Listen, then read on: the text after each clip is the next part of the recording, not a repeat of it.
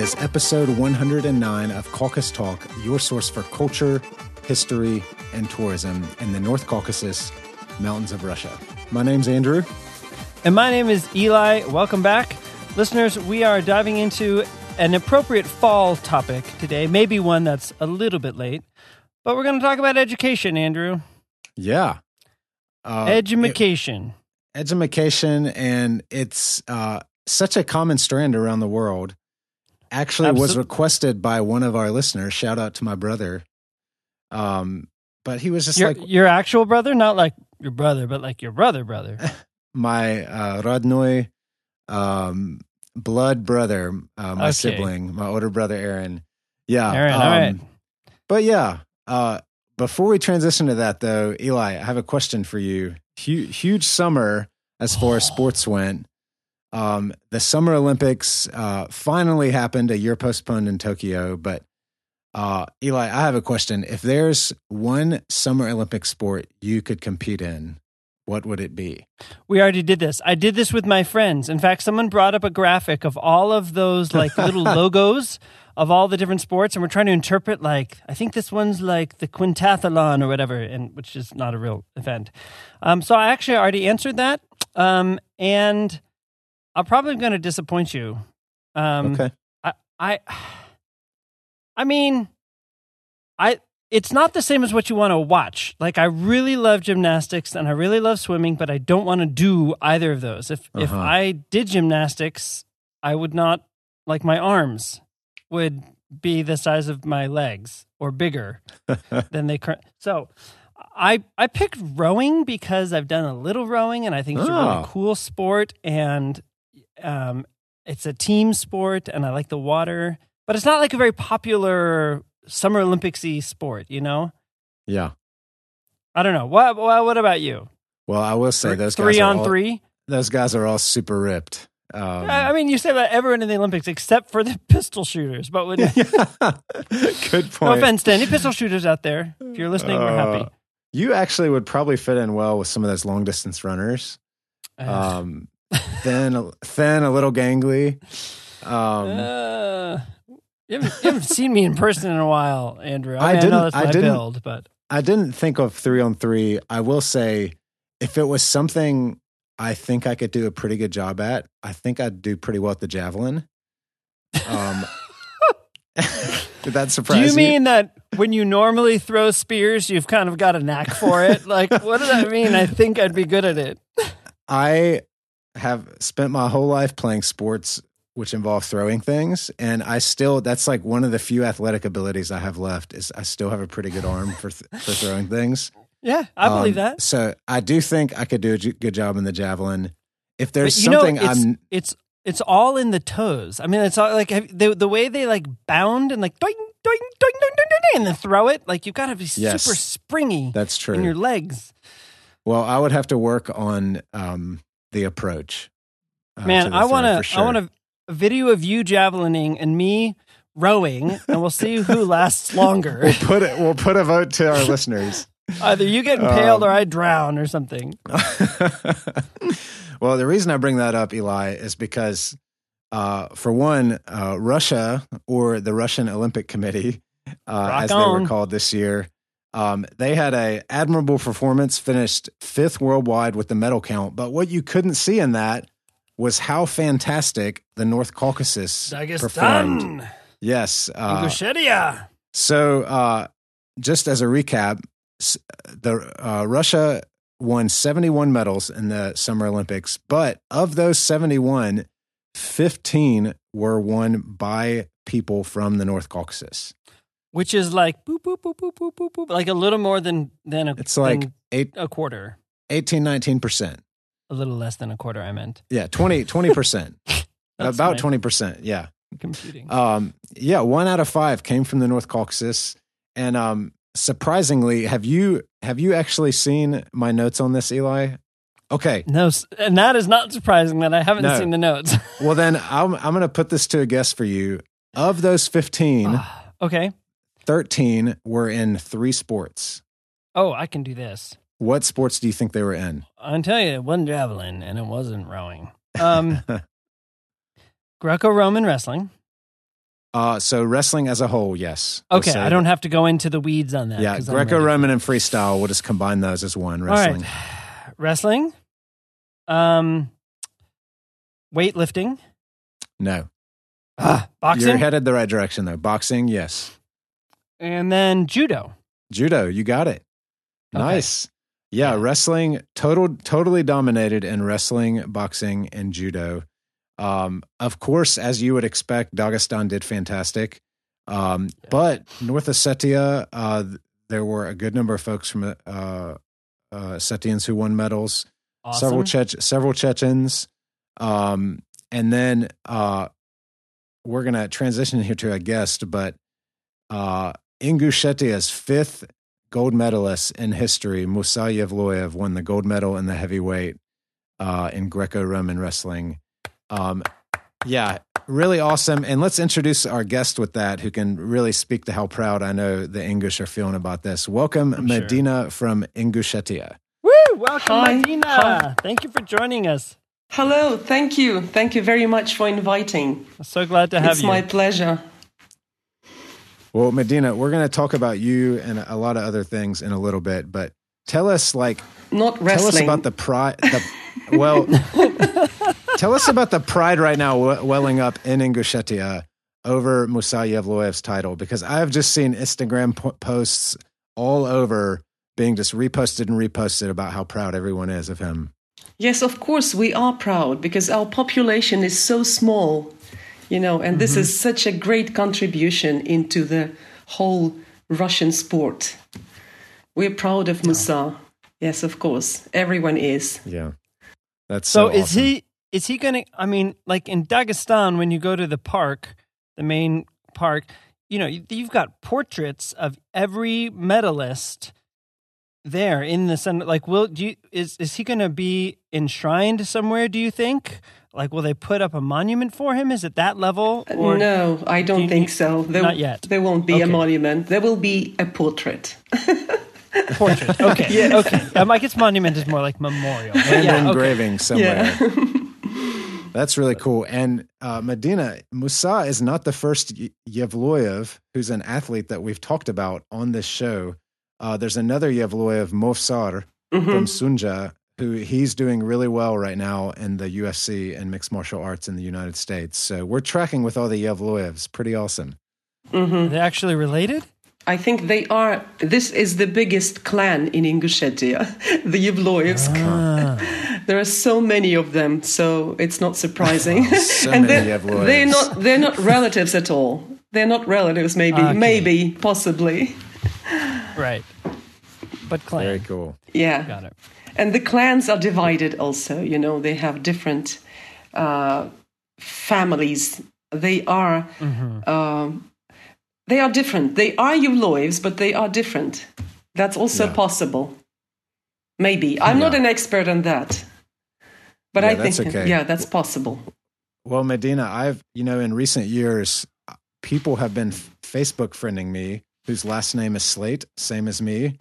But we're not related. I don't know who they are, but it's a pretty, unlike Yevloyev, it's not the largest last name in the United States. And so it's a pretty rare name, actually. So I guess they had just felt this sense of camaraderie with me, but I'm sure we're really different too. So that's not just unique to Ingushetia. I come from one of the smallest ones, Parchievs. Which is what? What's that clan called? Parchievs. Parchievs. Yes, we are not big, but we are expanding. Big and what is small? Maybe big means thousands of people.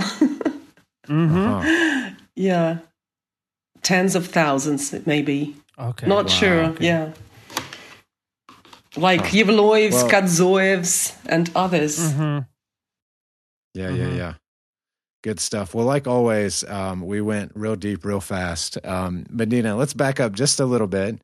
I'm going to do a brief intro about you. Actually, I want you to introduce yourself, and then I'll share how we met. So just tell our guests a little about who you are, where you live, kind of about your family, your work, and then we'll go on from there.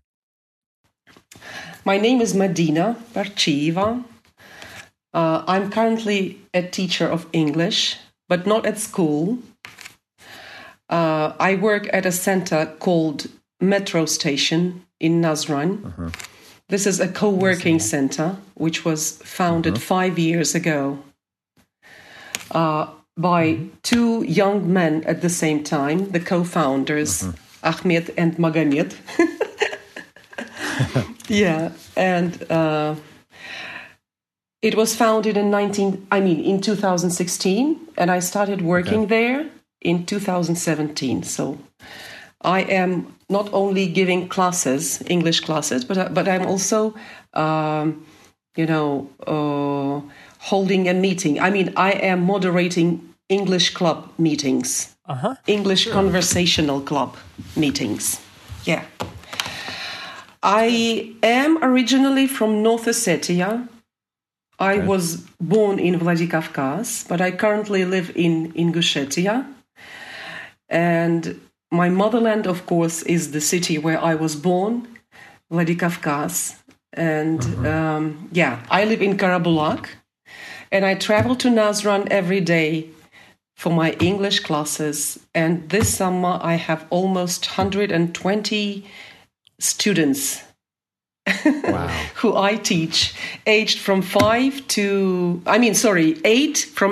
55. Well, I can already say that they've got a good teacher. Your English is really lovely. Thank you very much, Eli. Absolutely. Yeah. Well, Medina, I definitely consider you a friend and a colleague in some senses, but really just a friend. We've known each other at least 3 years now. I've been to your adult English club a good number of times there in Nazran. We've brought different tourists there, and of course, my English friends brought me there initially.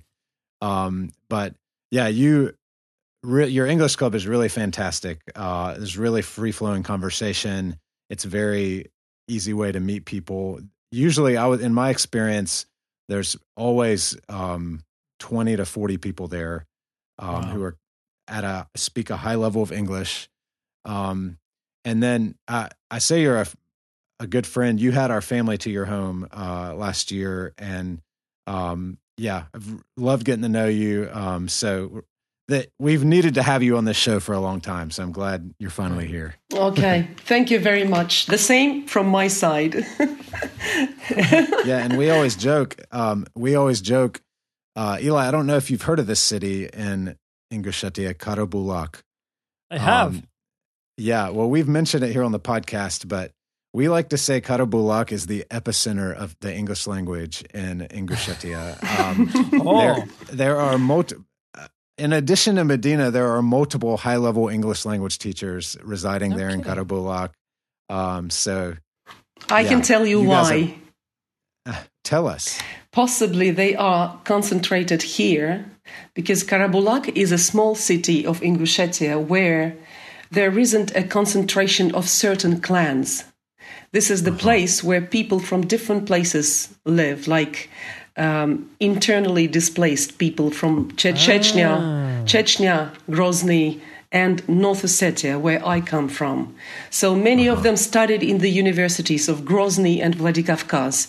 So that's why you have so many English-speaking people here in Karabulak. We're all concentrated here.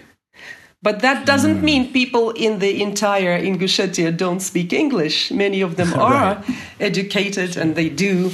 But we are here. And, for me, at the moment, this is the best place here in this republic. Yeah, sure. So are you yourself Ingush or Ossetian? I'm Ingush. You're Ingush. Yes. But born and raised in Vladikavkaz. Born in North Ossetia, right. Got it. And okay, just clarify. Medina, we won't get into the whole history of this, but I have other English friends from there in Vladikavkaz. Isn't there a district of Vladikavkaz where primarily English live called, is it Kartsa? Is that right? No, the district is called Prigorodny district. Yes, it's huge, and Kartsa is one of these. Settlements which is there. My dad would not come straight there from Kazakhstan. When he was back from Kazakhstan, he wouldn't go there. He knew this is his. That's why he returned to this place and built a beautiful house there. So, that's why we lived there. Amazing. Well, Medina, you're an educator.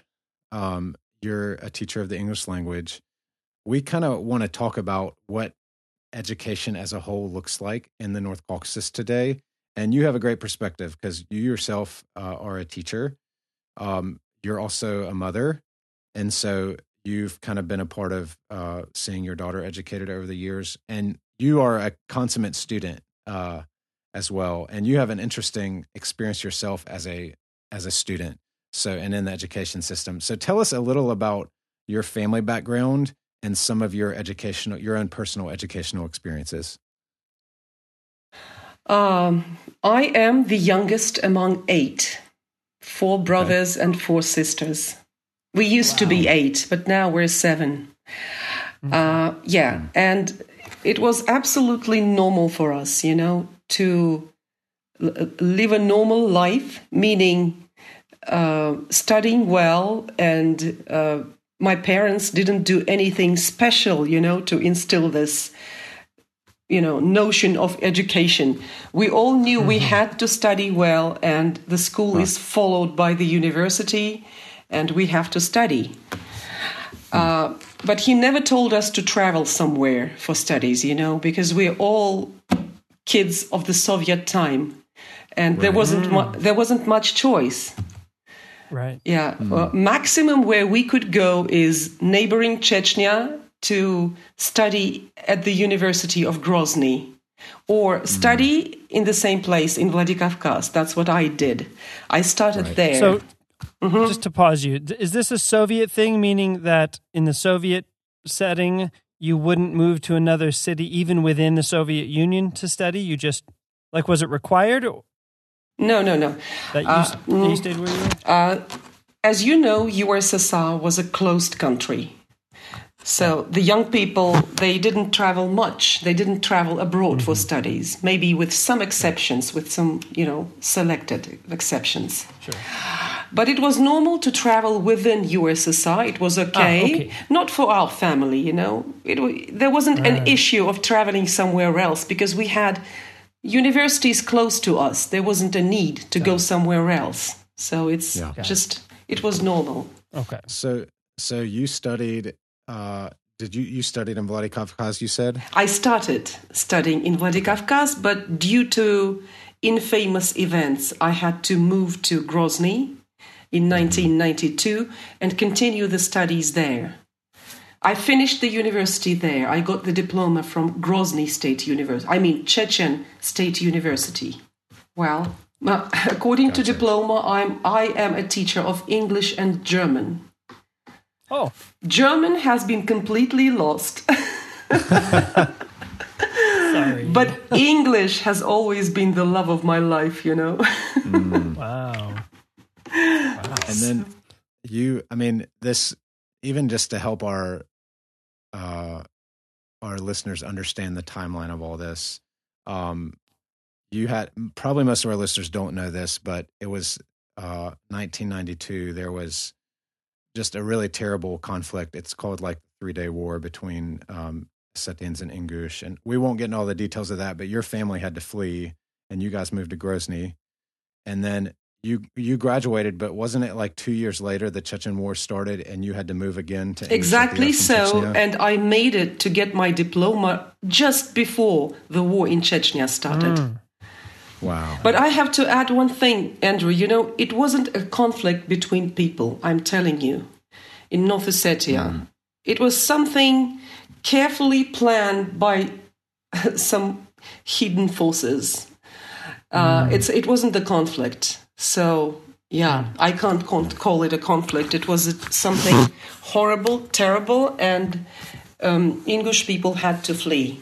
And our family was not an exception. We went directly to Grozny because my sisters already lived there. They were married there. So we spent additional 2 years there while I was finishing the university. And we came back to Ingushetia, to Karabulak, exactly before the war in Chechnya started in 1994. Wow. Okay. Oh, man. We were then called double displaced, you know.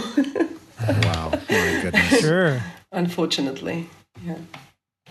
So you, for many years, I know, was it the Red Cross you worked with? I know you were involved with translation and different things when the Chechen wars were happening. You were working with foreigners in that time. Was it through some connection with that you did get an opportunity to study in the U.S.? I worked with United Nations representation in the North Caucasus. And it happened accidentally, you know. I and my local colleagues, we used to accompany experts to high-ranking meetings at the government of Ingushetia. And I was there translating at the meeting with the first president of Ingushetia, Ruslan Aushev. I was translating there, and there was this man working at the parliament who spotted me there, you know, because his Polish friend from New York just asked him to find somebody, a representative of the North Caucasus, who could go and participate in the program in New York at Columbia University, at the program called Human Rights Advocacy. So after this meeting, he came to our office, our local office in Nazran, and he suggested this wonderful opportunity, you know. Wow. So he gave me some time to think, and it didn't take much time to talk my mother into letting me go to United States for studies. So, I caught that opportunity, and I traveled there for 1 academic year. So, yeah. That's neat. You got to live in New York. Just imagine. I am trying to. I want to ask you so many questions about that, but it would get us way off track. A young girl from the province came to... I mean, I just have to ask, what was like one of the first big things for you that shocked you? Or go ahead. I can tell you, you know, what my first impression was about the United States. I came to JFK Airport late at night, and there was this tiny Jewish lady called Lily Cole, who was the coordinator of the program. We took taxi and drove into Manhattan. And I was shocked in a negative sense. You know why? Yeah. Because I saw dirty streets, you know, garbage containers. Graffiti all over on the walls, and I was disappointed, but just for half hour. It takes getting used to. Yeah, but later, you know, when I visited downtown Manhattan and other places of United States like Washington, D.C., North Carolina, by the way, Andrew, Colorado, and many other places, New York upstate, you know, I understood that, you know, my expectations were all justified. So, cool. That was great. Great experience. That's neat. Well, you've been back since then for a long time in the North Caucasus. You have a really winsome daughter, Luli. We've gotten to know some. Has she finished her university degree yet or still studying? She's just finished the university and got her diploma. She's now a bachelor. And she just, you know, right the next day, she went to St. Petersburg, because from there, she had to get on board the steamboat called Princess Anastasia. To travel for her 2-month tour. Gotcha. Which was, it's sailing between Moscow and St. Petersburg on Anierskaya, Laderskaya lakes, on some, I don't remember the names of the rivers. and she works at the reception. And I think even though she doesn't have any experience in English and German, she works there, and immediately after the university, she had this chance, to become a working person. And this, I think, will be her first record in the employment book. And she will get her first salary. So I think that's great, even without practicing languages. That feels good. Yeah. That's awesome. Luli is also a fantastic English speaker. Congratulations to her for graduating. I can be also proud of her because she has just got her C1 level in English after this Cambridge assessment exam in Pyatigorsk. That's terrific. Yeah. I forgot to say this is PGU, Pyatigorsk State University. Yes. Like our alma mater, Andrew, except we never really we got a document from there. We definitely got documents. I got documents. We definitely didn't get a C1 to the C1 level of Russian like she did with English. No, but we were aiming for B2. That's awesome. Well, Medina, let's start talking about education in the North Caucasus. We're going to talk general, but we'll talk real specific too. What would you say?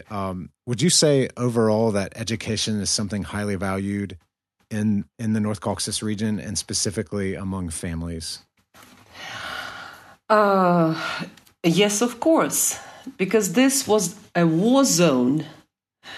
And the further we are from this war, the more the life is improving. And if the life is improving, it means that, people realize more and more that education is very, very important for them and for their kids especially. Because this is the main weapon for them, for future. They can use this weapon when they face difficulties or when they face outer world. And even though my diploma is a teacher of English and German, I've only worked at a local school for one semester of the academic year, which is 1.5 months. I can tell you why. Yes, I hear. I will be honest, because of the low salaries, which they get. Yeah, unfortunately, teachers in Russia and especially in our region, they are badly paid, and I don't care about the package from the state which they get. I don't care about the name of the teacher of the school. I care about my daily life. Sure. So this is very important for me. We encountered that at PGU, actually. I don't know if your teachers did this, Andrew, but when we would talk about these things, I want to say the teachers that we had at PGU were committed and extremely well-trained and competent. It was a great time there learning Russian, but they joke, they're like, getting paid? They're like, this is our hobby. We just call it our hobby. Because for them, it's like, you have to, at least, you have to be a 2-income family. You can't, support a family just off of a teacher's salary, which is really sad, unfortunate, but not unique. Mm-hmm. Yeah. And that, Medina, that's a good transition. My understanding is, listeners, there's daily school here like there is in every part of the world, but something I think that's really unique in the Caucasus, I've actually heard from Russians from other parts of Russia that it's very unique to the Caucasus, is there's a really strong after-school tutoring system where families pay either teachers or tutors to do additional time, whether it's in English or other subjects with their with their children. And can you speak to this? It's a way that the teachers and tutors supplement their own incomes, and it just helps the students do better in that subject matter. What would you say to that? Unfortunately, school is not enough to get ready for the final exam in English, for instance. It's not enough. Only some handpicked, special teachers, maybe 5-10 teachers in the whole Republic working at school prepare kids for ЕГЭ. You know what's ЕГЭ? Единый государственный экзамен, the final exam for senior school children. In the U.S., it would be the equivalent of the SAT or the ACT in the U.S. Yeah. Right. From one side, it's sad, because school is not enough. That's why they have to hire additional tutors for their kids for exams like English exams, history, physics, chemistry, math. They have to do that. They're forced to do that because this is not enough.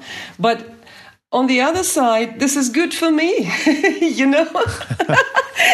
because I also usually have a group of senior school children who I prepare for the final exams. And this is the subject of my pride, You know why? Wow. Because I worked out my own methodology of teaching this ЕГЭ thing to these kids. Huh. So I have just graduated a group of students this year, last May, of school leavers who had to go further. And at the moment, I know of one girl who entered MGLU, which is Moscow State Linguistic University. Wow. Yeah, and that means my work has some results. And I'm awesome. proud of them. And on the other side, I understand that school has to prepare the kids for ЕГЭ. But they don't do that because they're badly paid. They have no motivation to work hard, to work additional hours with kids, to help the kids. Everyone accepted the situation that tutors are in fashion. You need tutors.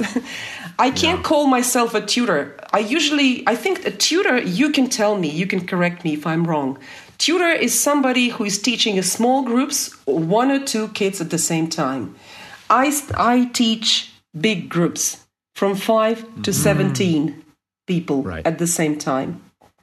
Because I wouldn't call that a tutor. I think you're right. It's just teacher of, I don't know, additional extracurricular program. Yeah, that sounds... Well, and to be fair, there's a pretty strong tutor system in the U.S. as well. I don't know what that looks like countrywide, but I have a good friend. He is an SAT tutor, and he works on some of those subjects you talked about with high schoolers. Some of the sciences, especially physics. I think physics and English are his English like grammar language. But I mean, it's an industry. He gets paid really good money on a per hour basis for his work because kind of like in Russia with the ЕГЭ, like that test is such a big deal in doing well. I feel like I've read in recent years, they've tried to make the SAT score not as important as it used to be because of other factors, but I do know that there's still a pretty good tutoring system here as well in the States. We're not alone. That's great. No, for sure not. What is Medina? Tell us a little about your methodology in these group language lessons with your students that you find unique. When somebody calls me, and asks to recruit a kid or a student to be part of our center, I always tell them my program, my methodology has nothing to do with the school program. It's something different. It's something, it looks like something which I personally see comfortable. This is something that I lacked when I was a student, I needed it. And I would use it. So it took some 10 years to work on that system and to make it a structural methodology. Do parents respond negatively to that fact when you say this is a separate thing from the school system? No, they usually they like it because they always say, we want something different, different from school. Sure. Only in some selected cases, they call on purpose and ask me, can you please help out with home exercises? Or can you please help with this particular school textbook because it's very hard for my kid? I used to take these kind of kits before, but not recently. I only use my methodology, and I find it unique because I use my own score system, not like at school. Yeah, and so let's describe the school system. Are you talking about the 5-point system? Yes, the school score system is 5-point, which I am critical about. I don't like it. I think it's not enough. You and my son, my 11-year-old who finished the second class in Russia, was just yesterday joking about or telling someone, he's like, if someone gets a 1, you can't even. It's not even. It's like below failing. He's like, I've never seen a 1. It's call. In Russian, it's kol, kol. 1 is kol. So, wow. Yeah. Yeah, mine is from 5 to 15, something like that. Wow. Yeah, it depends on the exercise or any kind of presentation which they make. It depends on the number of lines in this task or the number of words. Sure. Yeah, and so if, for example, I give a poem and ask the kids to learn this poem for the next time, the highest score for this poem would be 12, because this particular poem has 12 lines. 12 lines, yes.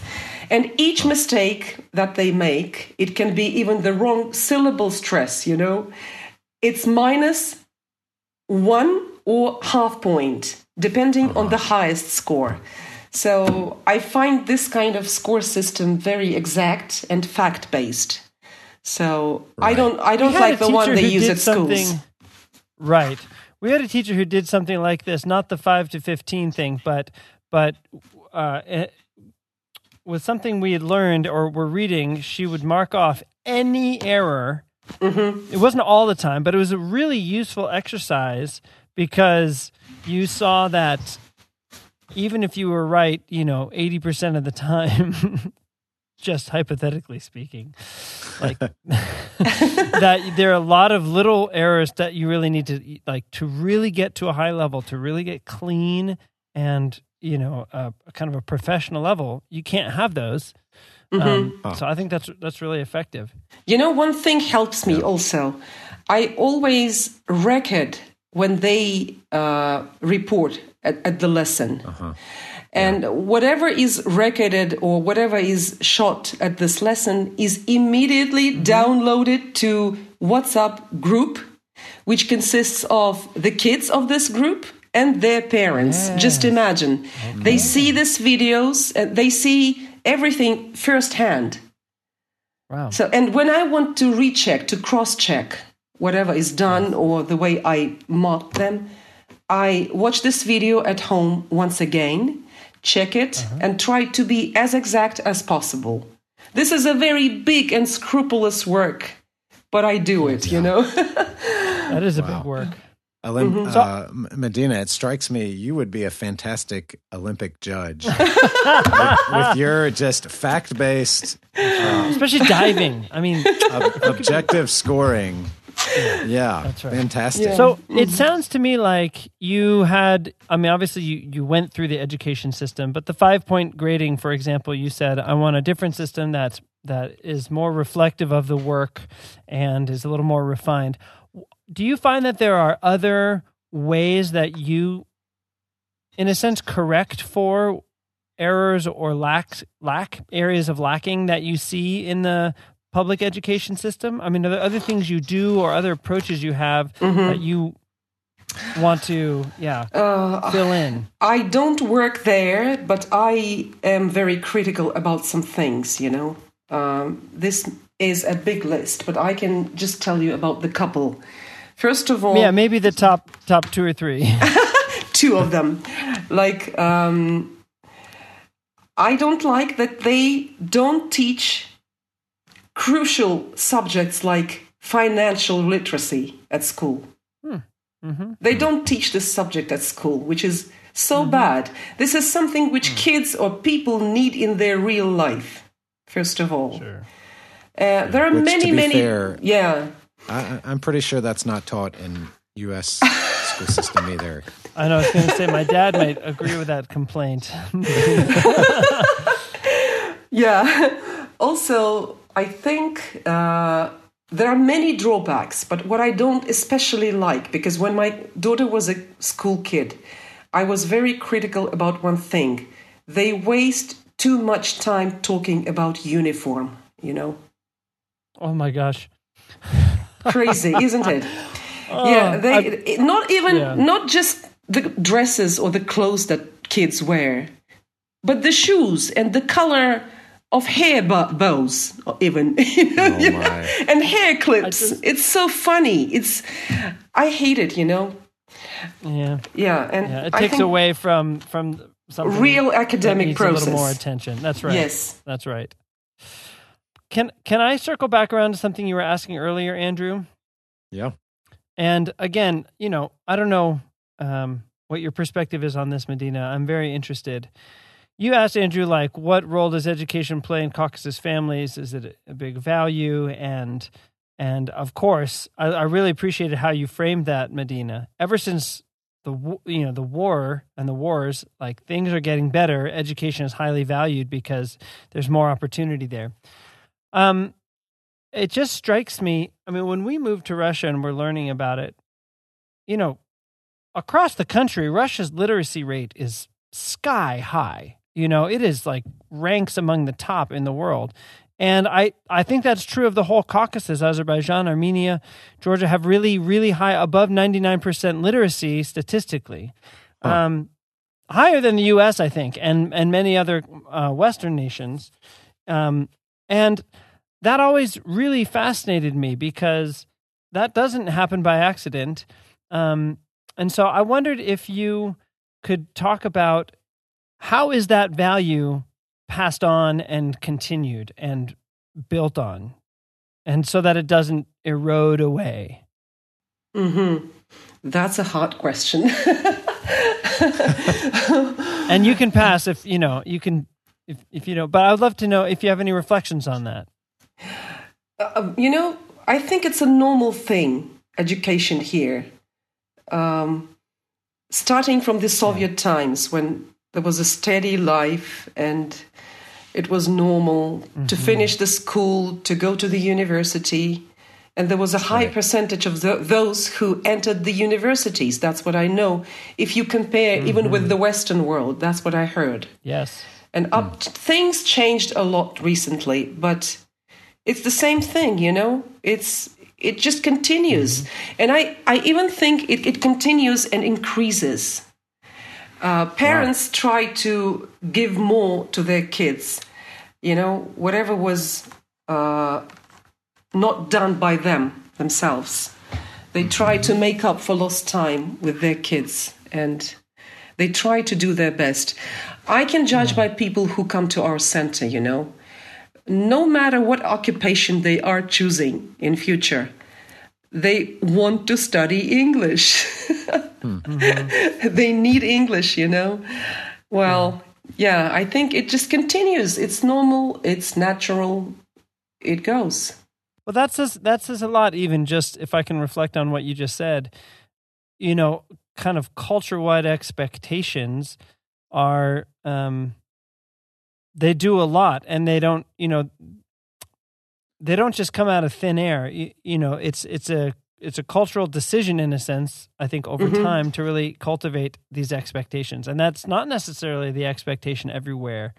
It might be more hit or miss, or only certain kinds of people really go to certain levels of education. So to have that kind of inertia from the past in the bones of the parents and grandparents, this is what we do, I think that probably actually is a large part of the answer. That's really interesting. Otherwise, how can they survive in this modern competitive world? Right. Education, I told you, is the weapon. Yeah. Well, and one practical way I've noticed that, Medina, is all over Pitigorsk, where we live, there are these early childhood education centers where they're doing English language starting with 2-year-olds, basically like 2 to 4-year-olds language classes. So I'm going to send my son there because I I don't really know what all that's about, but it clearly says there is a desire for there's a supply and a demand, you know. There's lots of parents who are wanting their children to start learning at an early age, and there are people providing those services. Is it the same way there in Ingushetia? Yes, is that exactly. Just with English, by the way, yeah. or is it with other things too? You know, this is something which I can't do. Teach small kids. My age is starting. My age is starting from 8 and above, because these kids under 8, they need their own, special methodology, game-based methodology, and I find, I can observe here mothers also bring kids, 5-6-year-old kids to me, and I'm tired to explain, that my methodology is not playing with kids in English. Right. Mine is a real academic process. I need kids at least of 10 years old, not younger. Many of them talk me into taking the 8-year-olds, the 9-year-olds, because there are sisters and brothers. 2 kids is very popular from the same family, 2 kids at the same time. And usually there are 2 years between them. So I still have 8-year-olds as well. And this is very popular here, but we don't have specialists or experts on that in Ingushetia. We lack this kind of experts. And hardly a few kindergartens and daycare centers do that. Maybe a couple, no more. Well, I always tell mothers, please don't hurry, don't rush. You will make it, I'm a teacher of English. My Luli is a teacher of English already, She's got a diploma. Wow. But I started teaching English to my daughter Luli when she was 10 years old. And she was a 5th year grade. She was in the 5th grade. So... Wow. It wasn't too late, It wasn't too late. It's enough. It's fine. It's okay. You'll make it. Right. Yeah, that's good advice. One thing I've even noticed too, you mentioned about kind of this play methodology of teaching English. I cannot tell you how many parents, peers in Russia, same age as my wife and me, when they meet us and find out we're Americans, say, oh, we should definitely get together so our kids can play with your kids and learn English from them and let them speak English to them. And we try to gently explain it's not really how it works. If your kids don't speak English, our kids will not speak English to them. They'll speak Russian. But again, it's this, you just see this desire coming out of they really want from a young age their children to learn. So that's the one end, the early childhood. We've noticed that I think is pretty unique and distinct in the North Caucasus. What about university, Medina? Like when you grew up, like you said, the Soviet Union was a closed country. Of course, there was some opportunity to maybe travel to Moscow or St. Petersburg to study, but most people got degrees locally or regionally. What would you say would be the goal now from families from Ingushetia or Ossetia or Chechnya? Do they want their children to stay there locally to study or to go to a more regional university or even to Moscow or even abroad? What does that look like for families in the Caucasus? Everything has changed, and Ingushetia is not an exception, Parents and kids know for sure they want to study abroad when they grow up. When they come and tell me they want to start the classes with me because they have this and that goal. Many of them really want to travel abroad and study abroad. Wow. Some of them say, we want English because we travel a lot. We rest in the results of Dubai and Turkey and many, many other places. We want our kids to speak English in the sphere, of whatever, shopping, in the restaurants, everywhere. Mm-hmm. And they want immediate result. So, yeah, of course it changed. It's different.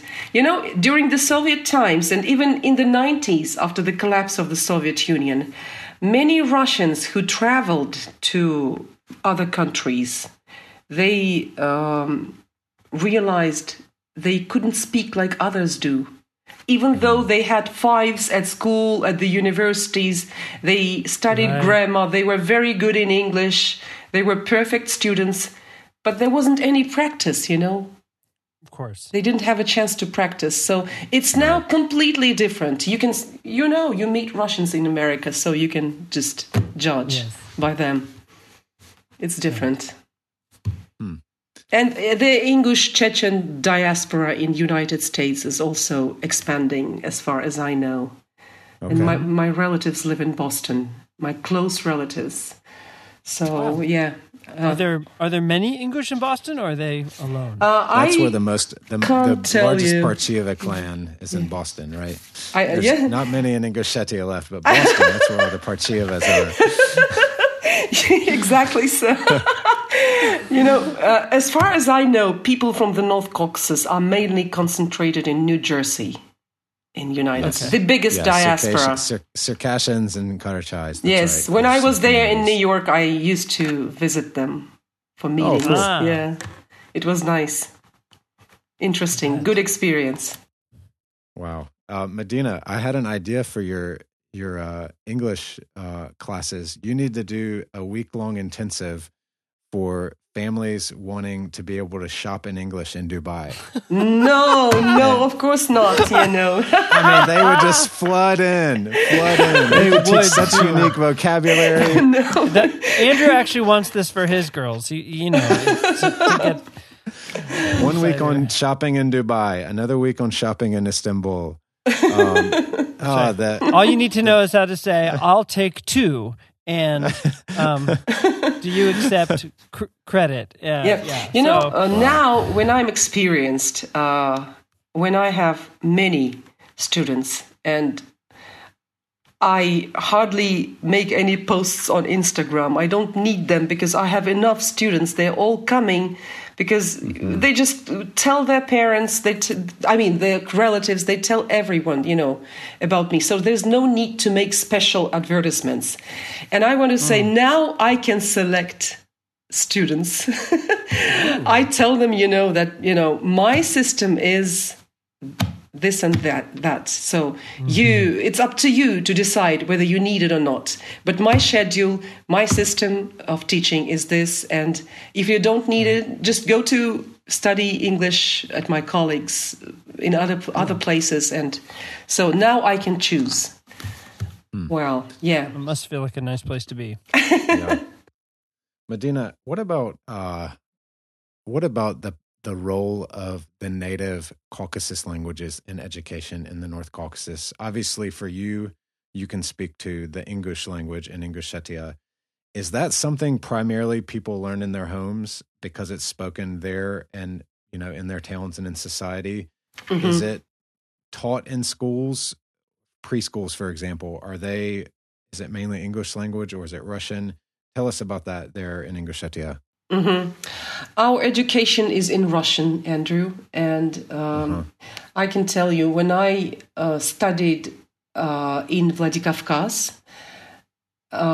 we lived in Kartsa, and Kartsa was the place where Ingush people were concentrated in North Ossetia. Right. And we had Ingush class all the time, and when I was talking or traveling here to Ingushetia or Chechnya to my relatives, I used to get surprised because I used to say, I live in Ossetia and I have Ingush class at my school. I know Ingush better than you do. Oh, wow. Yeah, and some schools in Ingushetia, they didn't have Ingush. But that's not the situation right now, of course. Everyone, in all schools, we have Ingush lesson of Ingush language. Mainly people speak Russian, of course, but they do their best, to return the native language. Despite all possible efforts of my mother, I and my siblings at home, my elder siblings, we all spoke Russian mostly. I don't know why. Maybe because our father used to speak Russian. I do speak my mother tongue, but it's not very fluent, Not bad for somebody not grown in Ingushetia. Right. Yeah, I understand, this is not an excuse, of course. But when it's necessary, when I have to speak, I do it, Yeah. The first thing, of course, everywhere is to speak good Russian for good education in Russia and abroad. Yeah, but English is also important. When do the English classes start in school? Oh, not sure. Maybe either from the first grade or from the second. Okay, yeah. Yeah, Gotcha. Almost from the beginning. Yeah, and many kids, especially those who grew up somewhere else, for example, in Moscow, families who lived in Moscow after the Chechen War, and then now they come back, they have difficulties, So, my niece, who has just come from Boston, she wants to stay in Ingushetia for a while, for a few years, She hired special tutors for her kids, because she wants cool. to. Yeah.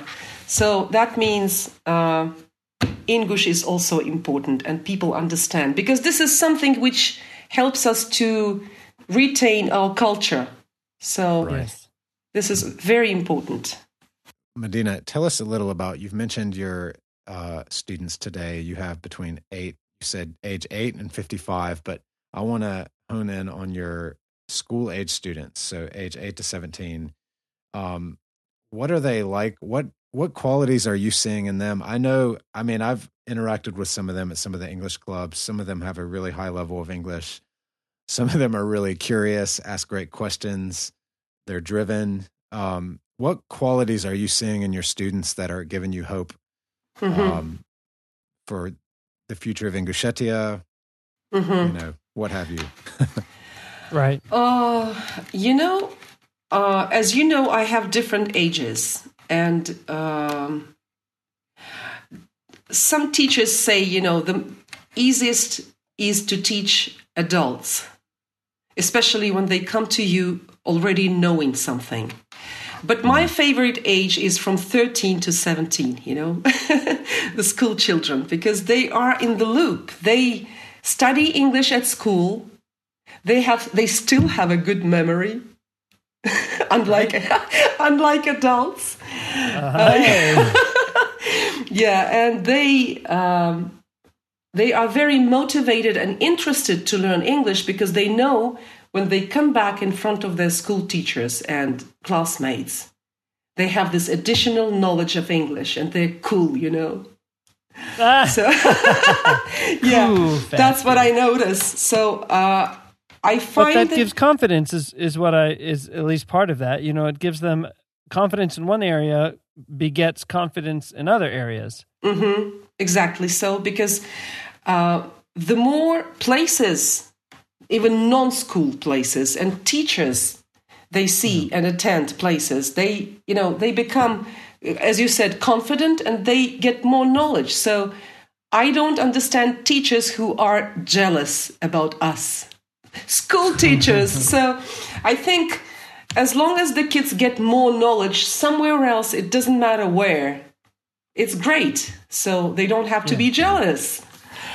Well, I find it very interesting to work with this particular age, because they are very interested in English language, because someday in the future they know they will travel to America and England and maybe Canada if they make it.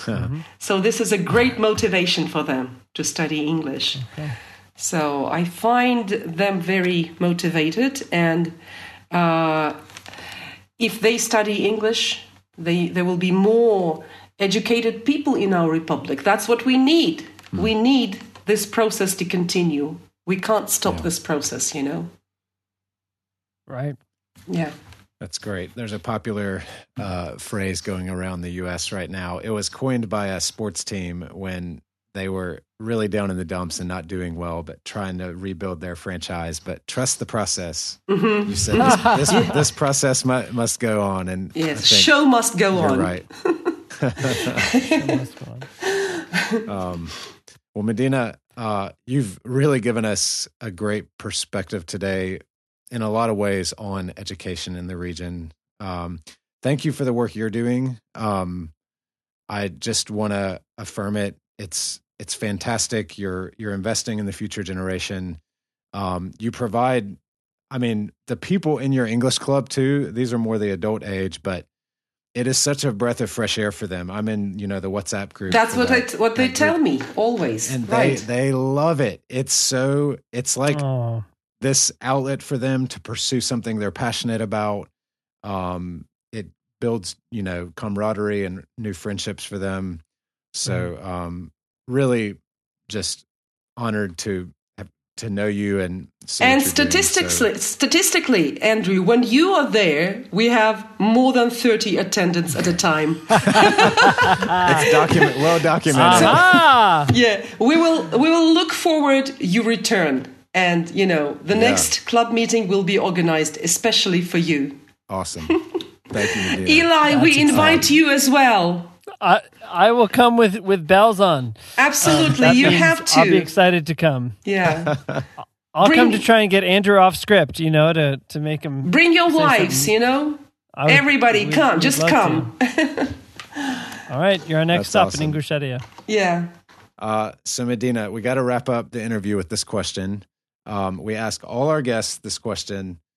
If there's one thing you could tell the world about the North Caucasus, what would it be? This used to be a dangerous region before, but I'm telling you, not anymore, It happens in the areas where there was a war, but now this is exactly the time. It's time to come and visit North Caucasus, especially in Ingushetia. Yes. Yeah, because we have the highest mountains, we have the most beautiful towers, we have the freshest air, the best water. Come on. Now it's coming out. Well, yeah. Holding back, guys. Holding back. When you come to climb Elbrus, don't forget Ingushetia, please. Come and visit us. We will be happy. Or when you come to visit Ingushetia, don't forget about visiting Elbrus after that. Hey. We'll flip that. Put Ingushetia up front there. Make Elbrus the afterthought. Medina, we have listeners from over 100 countries in the world. If they are visiting Ingushetia, are they welcome at your English club? And if so, how do they connect with you? I can always provide my contact everybody. So anytime they're welcome. Not anytime. Exactly the time when I schedule the club meeting. The next one, number 83, will be somewhere in October. So make sure to plan your visit, and please welcome to our club. We'll be happy. So yeah, that's. I think for those who are interested, that's all the invitation they need. And every time, especially the English interviews, Andrew, I always get really fired up to visit Ingushetia. So you're going to see us one of these days. We will put Medina. You have an Instagram channel, you said, or it's Medina Repetitor English. All right, with the dashes in between. Medina with dashes in between. Yes. Medina Repetitor English. English, exactly. So they can easily find me. That is very easy to remember. We'll have it in the show notes.